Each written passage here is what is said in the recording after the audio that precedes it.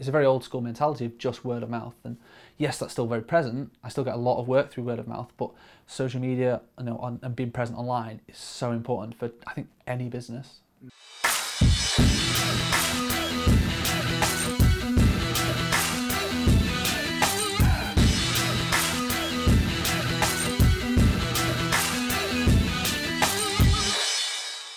Hi guys, welcome to episode 3 of the podcast. So you heard from me last time. Now it's time to find out about the other half, my significant other in this podcast series, Cal Thomson. Okay, Cal, so tell me about you. I am a freelance camera operator and I work for a variety of video production companies, agencies and broadcasters, shooting all sorts of TV commercials, branded web content, corporate video, live events, music videos. And I'm also the director of my own video production company called Dead Pixel Films, and I oversee the whole project from start to finish, and we work with various different brands doing a lot of social media content. I've been very fortunate to work with some of the biggest brands in the world, like New Balance, MyProtein, Asda, Fevertree, DreamWorks.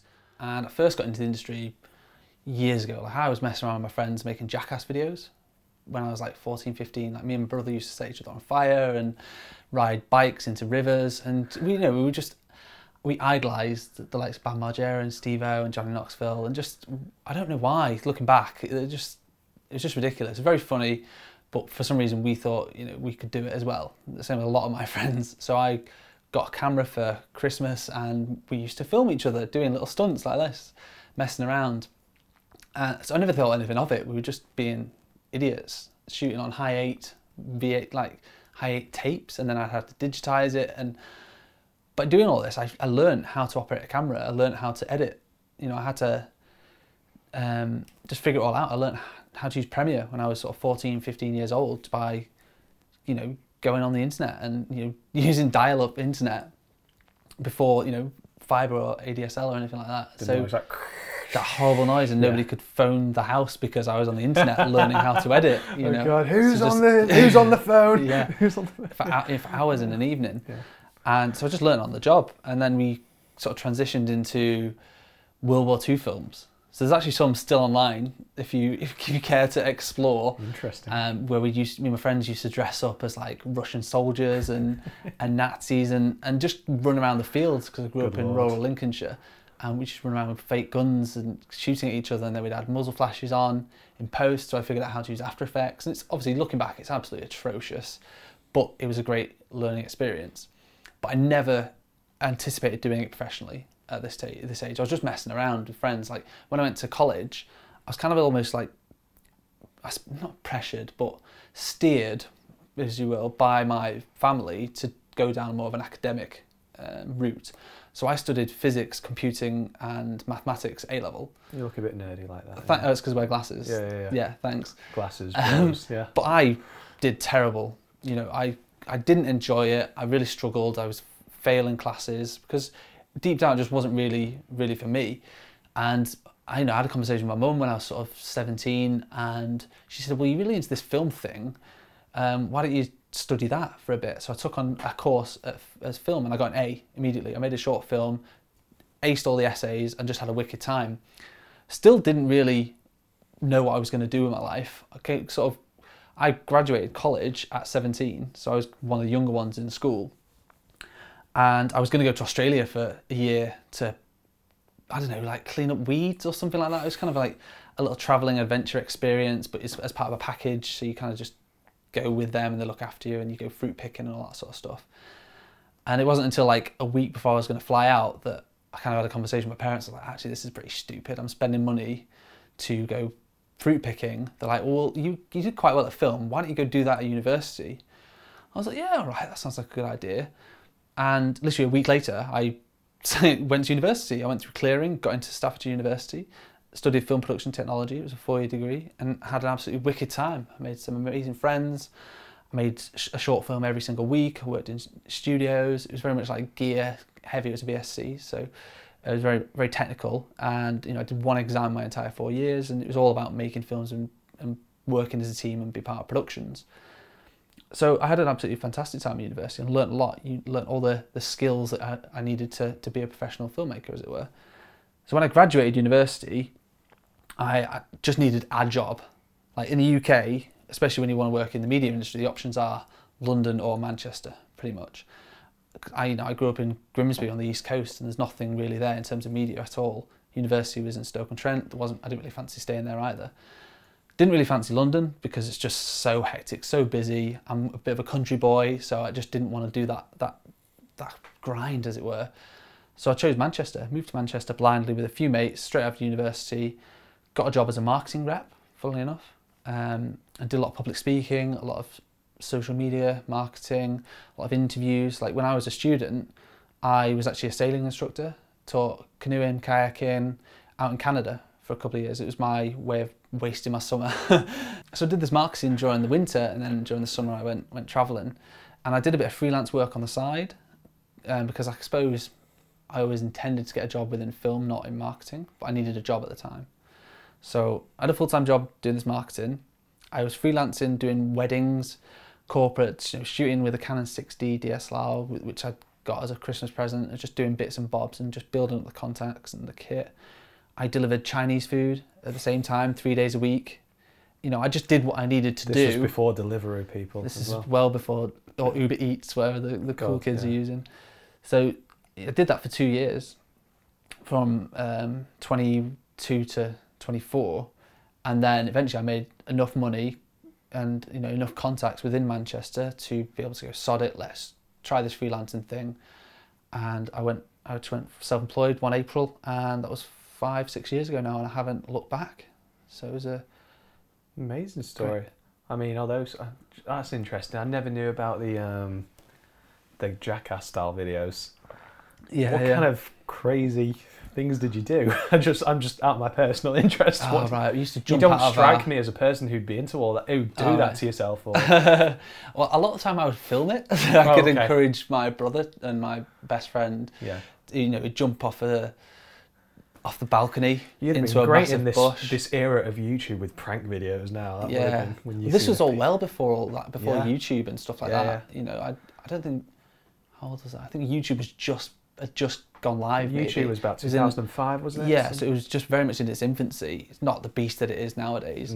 So had I pushed that thing, who knows? I could have been a leading prank stunt YouTuber of the world. Yeah, we just used to make like concoctions of all sorts of stuff, put it in a glass. You'd have like mustard and cat food and cordial, and you just mix it together. And in each you'd have to drink it, and so you could drink the most before throwing up. Cinnamon challenge, things like that. Yes, yeah. All those daft challenges.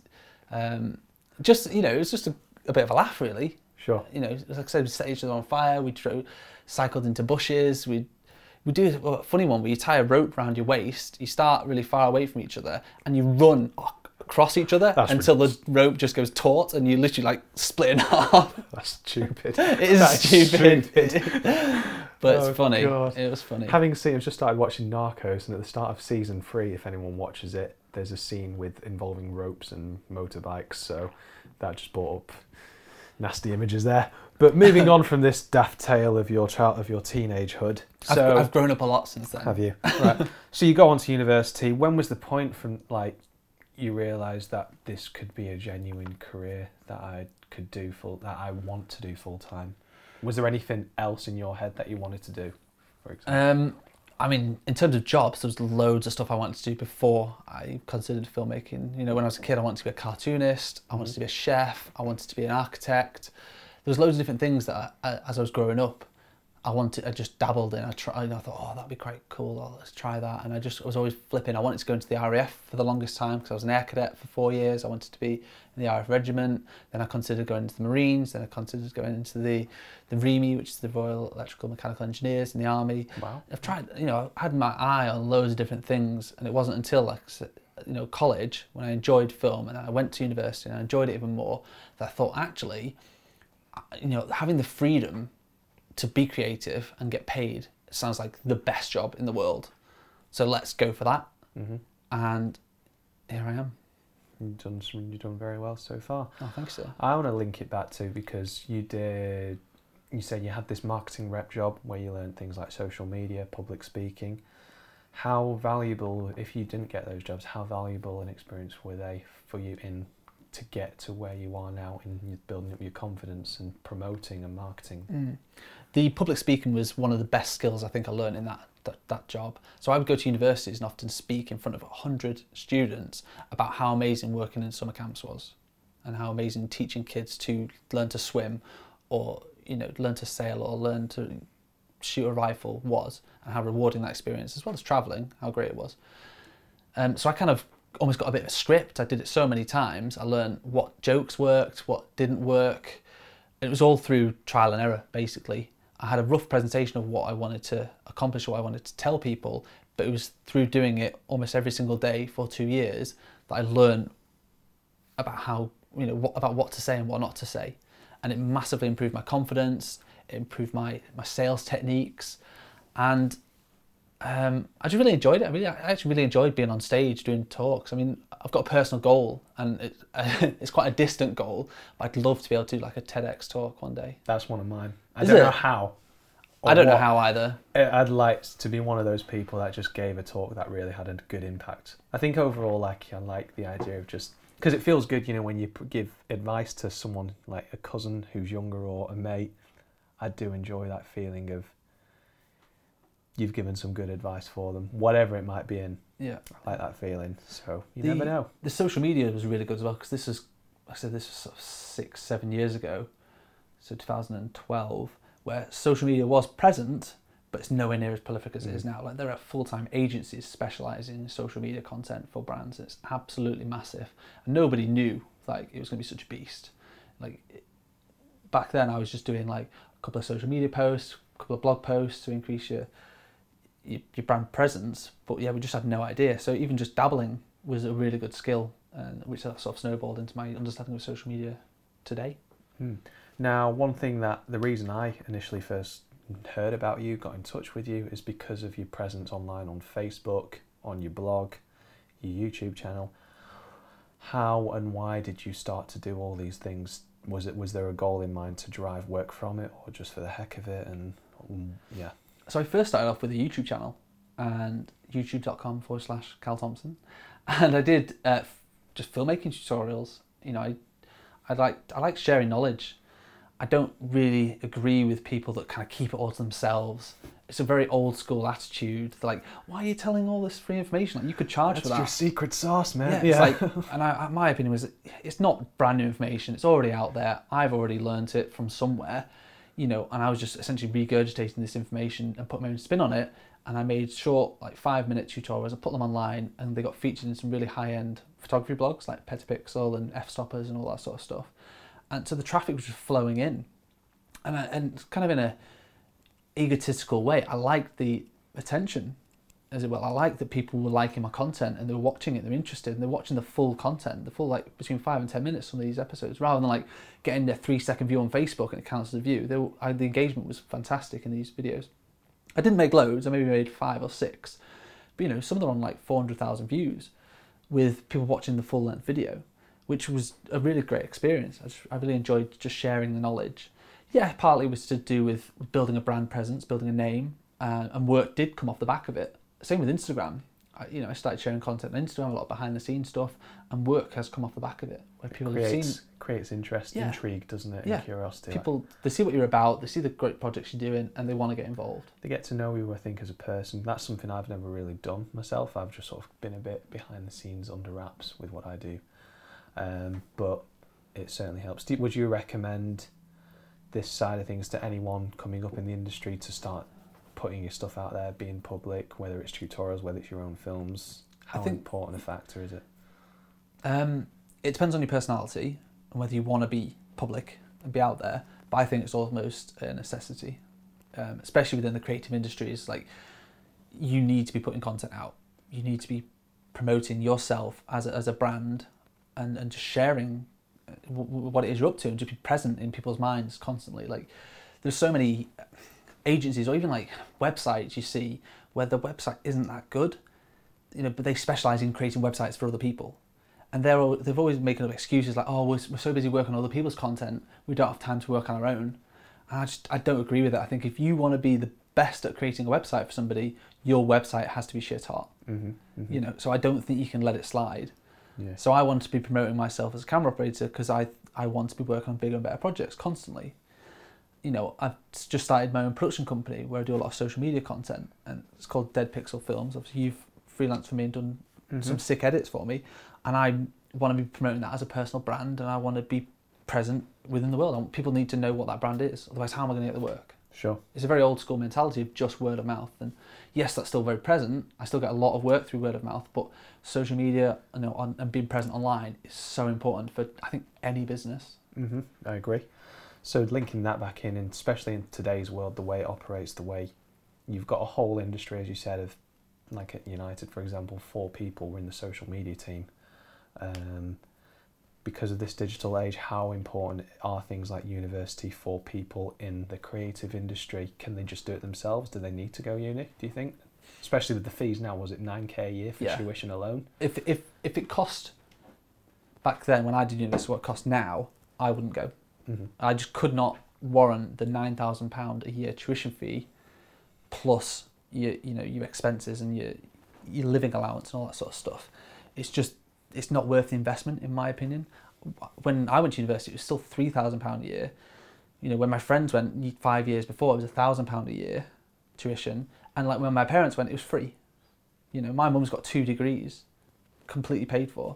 You know, obviously she still had to work and had to be able to afford to live, but in terms of tuition, she doesn't owe anything.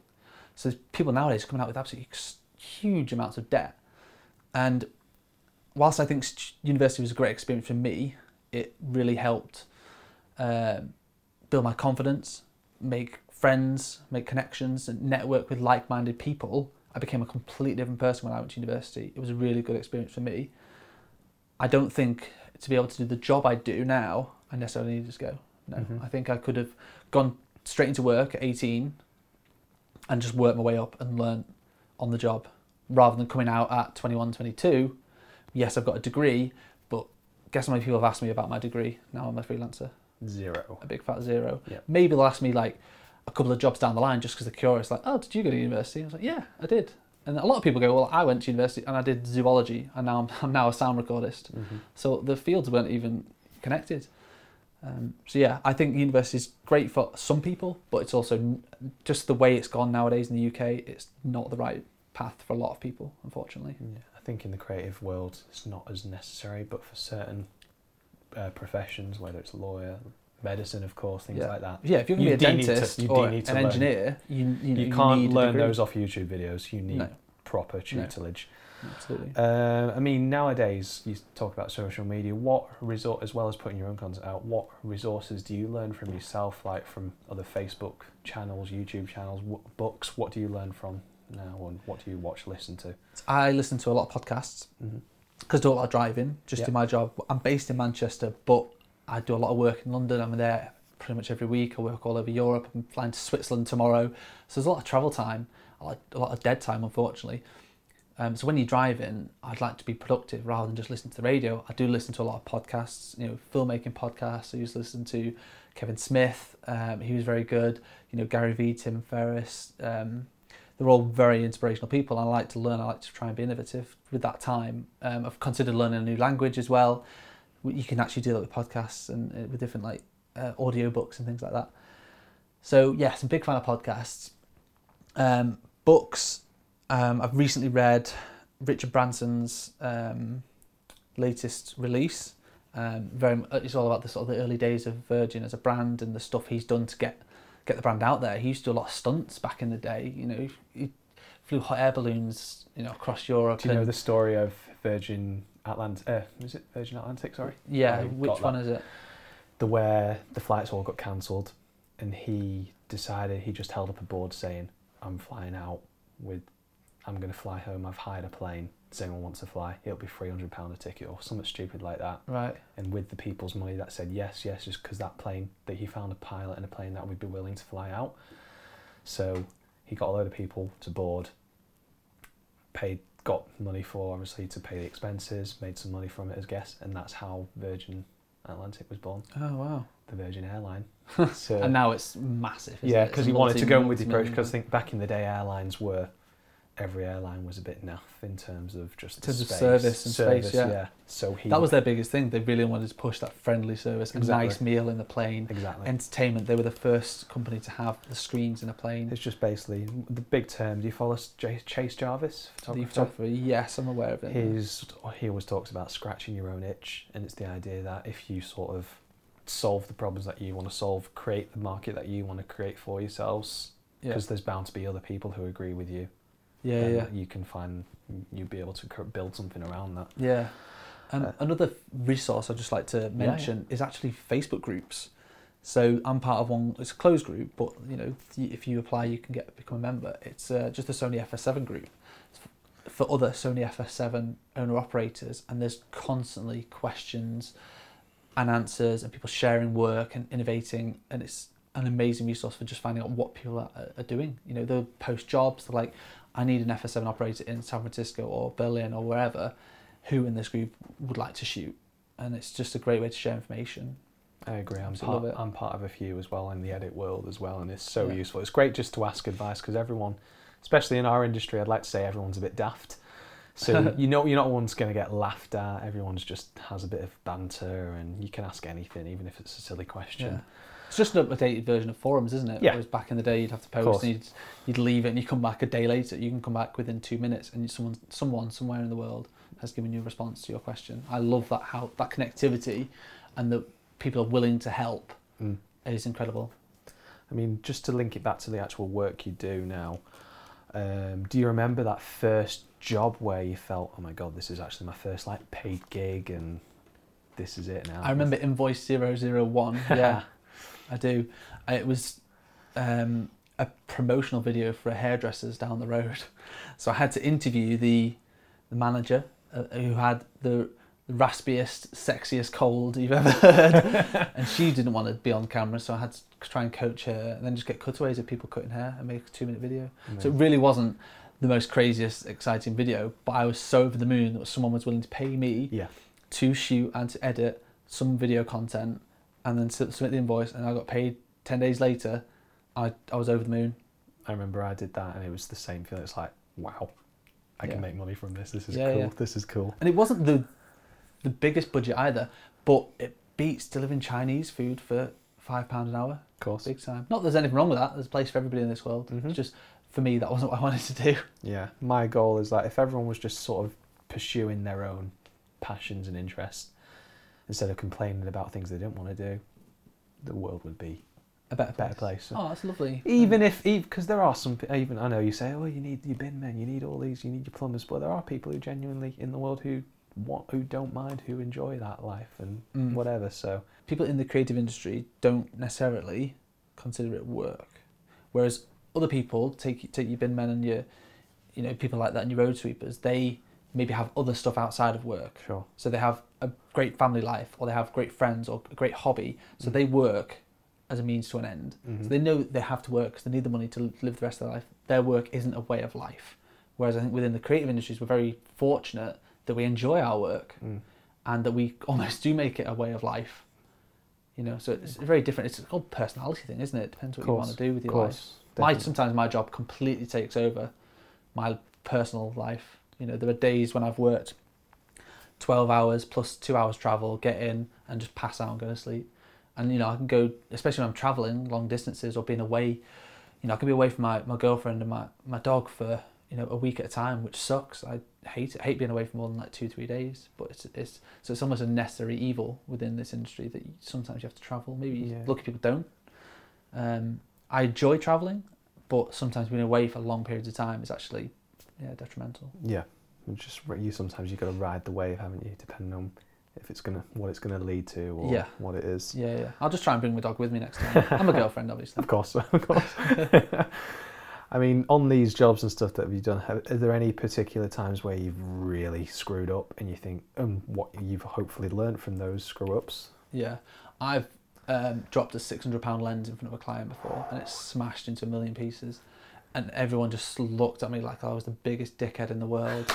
And I really was. I couldn't believe I'd done it. It just skipped off a really weak tripod. I shouldn't have put the camera on the lens on that tripod. I'd forgotten a tripod. I had a spare in the car, and I just rather than saying, no, I can't shoot this, I wanted to keep the client happy and continue and shoot. And yeah, it broke. And thankfully I had a spare body and a spare lens, so I was still able to shoot. But I'm trying to do an interview on a Canon 6D with a 70-200mm lens, and I'm really close in a really small space. So I'm like, might as well be filming the nostrils, right in there. We'll go for the close-up look, I think. And I just had to style it out and just get on with it. But yeah, I learnt the hard way that, hold on to your gear. Yeah, amazing. Don't trust a weak tripod. What other advice then would you've mentioned about the idea of putting your work out there if you've got the personality for it, but doing so what works for you? Not dropping stuff when you're on shoots. What other advice is out there for people, whether they're at high school, whether going into uni, coming out of uni? What advice would you give? The best bit of advice I think I can offer people within the creative industries is to network with other like-minded people. Most of my work over the last sort of 5-6 years has come from knowing people. It's from sending people a message online, I really like what you've done here, personalising that message and saying, can I take you out for coffee sometime? And I've still got really good relationships with a lot of these people I met 5-6 years ago, and they've given me work every single month for all that time, because I just had the balls, I suppose, to reach out and network with these people. Other camera operators as well. We've got a great WhatsApp group going on in Manchester where we share a lot of work between us. If someone can't do it, we'll put it out to the group and say who would like to get involved in that group. So I think networking is absolutely key within the creative industry. I think you can't knock hard work and being a nice person as well. That it goes an absolutely long way. I've worked on sets with some complete and utter arseholes, and you're never going to ever work with them. You're never going to want to work with them again. You're never going to refer them. You're never going to try and send work their way. So I don't know why some people do it. It's just they let their tempers get the best of them, and it's absolutely ridiculous. I think being cool and being a nice person to everybody, not just to like the client or the director, being nice to the runners, somebody who's just brought you a coffee or said, they can see you're working hard and you're really thirsty. They come over to say, would you like a glass of water? And go, that's amazing. Like there's Warwick Davis, the actor. Mm-hmm. Someone told me a story about how really lovely and humble he is on set. Like he will go up to every single person on commercial or TV set or whatever and introduce himself and remember every single person's name, from the director to the makeup artist down to the runners, and he will literally shake their hands and say congratulations on your day. And I thought that was so nice. Sometimes you do work with the talent that can just come in, do their bit and leave and don't give you the time of day. Crew very rarely do that because they just wouldn't last. Mm-hmm. I think. I agree. That's a massive piece of advice. I would totally agree with. Thankfully, I've always touched wood worked with some good people. Now and again in my time, there's been a few questionable characters, but for the most part, good people. And there's never any reason just to be a nasty person. There's no need. No. Just you want, and it sounds cheesy, but having a positive personality, it can really spread. And same with a negative one. If someone's stressed, if someone's being horrible, it can pass it down to other people. You don't get the best out of people that way. Yeah. Get the best out of people doing good. And also, folks, as well, just to point out the networking side of things, the reason me and Cal first met each other was because I messaged him on Facebook, I think. Yeah. Got his number, and then we ended up meeting for a coffee. Yes, we in did. Media City. We did. And as a result, we just got chatting about both of our pasts, really. But as a result of that, he got me involved on a little music video, just sort of, a no-budget project, really. He gave me a little bit of money, just to sort of, a little kicker. He was good like that. But as a result, we've done a few projects together now, and now we've decided to start this podcast. So it's incredible the power of just sending a blooming email or a message on Facebook or Instagram. Can I ask you a question off the back of this? How do you feel about cold calling? I agree with it. Okay, in what way?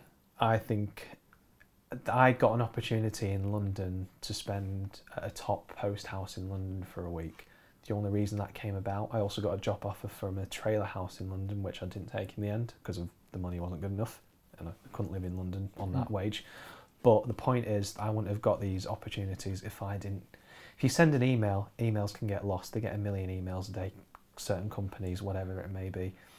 The idea, if you speak to someone on the phone and you show that nice personality, that person can, for a start, they'll remember your voice, they'll give you a personal email to contact, and they'll remember when you called. Mm-hmm. So it opens up so many doors. Yeah. So I totally agree with it.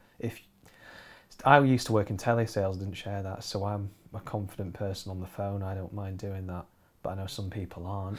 How many times have you been told to F off? No. I used to sell British Gas. You got some moody people, but honestly, if it's in this industry, whether you're a freelancer looking for a new client, whether like you could be ringing up a business, you could be ringing up a company for any entry-level jobs or work experience, a phone call is so much more effective, because we're in an age where everything's text-based and sending a DM, send a text and not send an email. If the power of a phone call to recognise that one person is so good, because when you email, say it's like Janet who answers the reception and she gives you her personal email, she'll remember that Cal or Matty called up and she'll get back to you. She'll refer you on to this person or refer you on to this person. Okay. So I agree with it. I've never once cold called. Really? Yeah. That's the reason I asked, is because I've built up a career over the last 5 years doing that purely by email, because I agree with what you're saying. Yeah. I think it takes a lot of stones to pick up the phone and try and get through it's to not, the powers that it's be. nerve-wracking. Yeah, it is, but I think people really respect it. But I don't like putting people on the spot, especially if you do manage to get through to someone. I like being able to send an email, especially people. I don't like people cold calling me. It's maybe where I've got that attitude. I don't mind if people send me an email with a CV or a show reel, and I'll go, yeah, I'll check that out when I've got a spare 5 minutes, and then if I like it, I'll reply. Being put on the spot it just annoys me, especially when people are trying to sell you things that you don't want, or they're trying to lie to you over the phone. You can't help but get your back up. Don't be a hard sell person. Depends on what you're going for. It's more appropriate, I'd say, than for when you're looking for work experience, where companies maybe expect applications from people and all that. I suppose if you can give something away. If you're calling them and said, "Can I come and work for you for free?" For instance, there's absolutely no reason why they would. The worst they're going to say is no. Yeah, we don't do that with anything. So take from that what you will, guys. But it can work. It can work, I think. So just to sort of wrap this up now, I think we can come towards the end of this episode, and we're going to fire the quick fire questions towards yourself. Cool. I think I've learned enough about you. So the first one would be so you told me a bit about what you're doing now. What are the general goals and ambitions for Cal Thomson? So I want to continue working as a freelancer, working with creative agencies, production companies and broadcasters around the world. I just want to work on cool shit every single day. Very, very simple goal. I also want to build my production company, Dead Pixel Films, and try and take on bigger and better projects, and once again work on cool shit.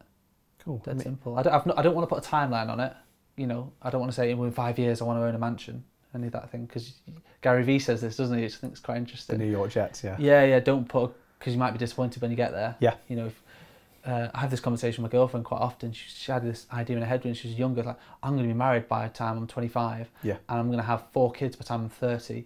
And then when you get to those stages, you're gutted, because firstly they weren't realistic goals necessarily, and putting a time frame on it just puts too much added pressure on yourself. So I want to keep them very loose, just work on cool shit. Yeah, just be flexible. Yeah. I mean, we talked a lot about work, but what do you do outside of work, and what stuff people might necessarily know about you that's interesting? I enjoy keeping fit. I enjoy going for a lot of hikes. I like to go to the gym every week. I play indoor frisbee. I play outdoors during the summer, because in the UK it's shit and cold. Of course. And it is a real sport. Get out of my face. Used to play volleyball. Used to go swimming a lot. Did kickboxing 4 years. Was 1 belt away from getting my black belt. Nice. But I had to. Do you want to continue with that? I've been trying to get back into it for a long time, but I've been contemplating just boxing, because I'm not sure I'm limber enough in my old age. But I've not set aside the time. I struggle, and I'm sure a lot of other freelancers do, with a regular routine. So I've always struggled with, particularly team sports, when people rely on me having to get to training at 6 o'clock every Thursday without fail. And when a job comes in, or I have to travel to somewhere, unfortunately this sport or that activity is the first thing to go. So partly the reason I'm not taking kickboxing back up again is the regular training I struggle with. If I could train in my own time, I would do, which is why I love the gym so much, because I can just go as and when I'm available. I'm not reliant on anybody. I'm not letting anybody down. It's very much around my own schedule. It's tough when your life is so loose and it can change, isn't it? So, some people can deal with it, some people can't. One of Yeah. my friends in the RAF, and he absolutely loves routine. yeah, He has the same meals fair every enough. single day for the rest of his life. He literally buys the same food and has the same 3 meals. Just I can't get my head around it. It can But help. he loves routine. Yeah. And that's just the way he's wired, and that's okay. I love the spontaneity, and just going with the flow. I've got a dog, Freddie, my Labrador. He's my world. My girlfriend Gemma. We're building an amazing life together in Manchester. Amazing.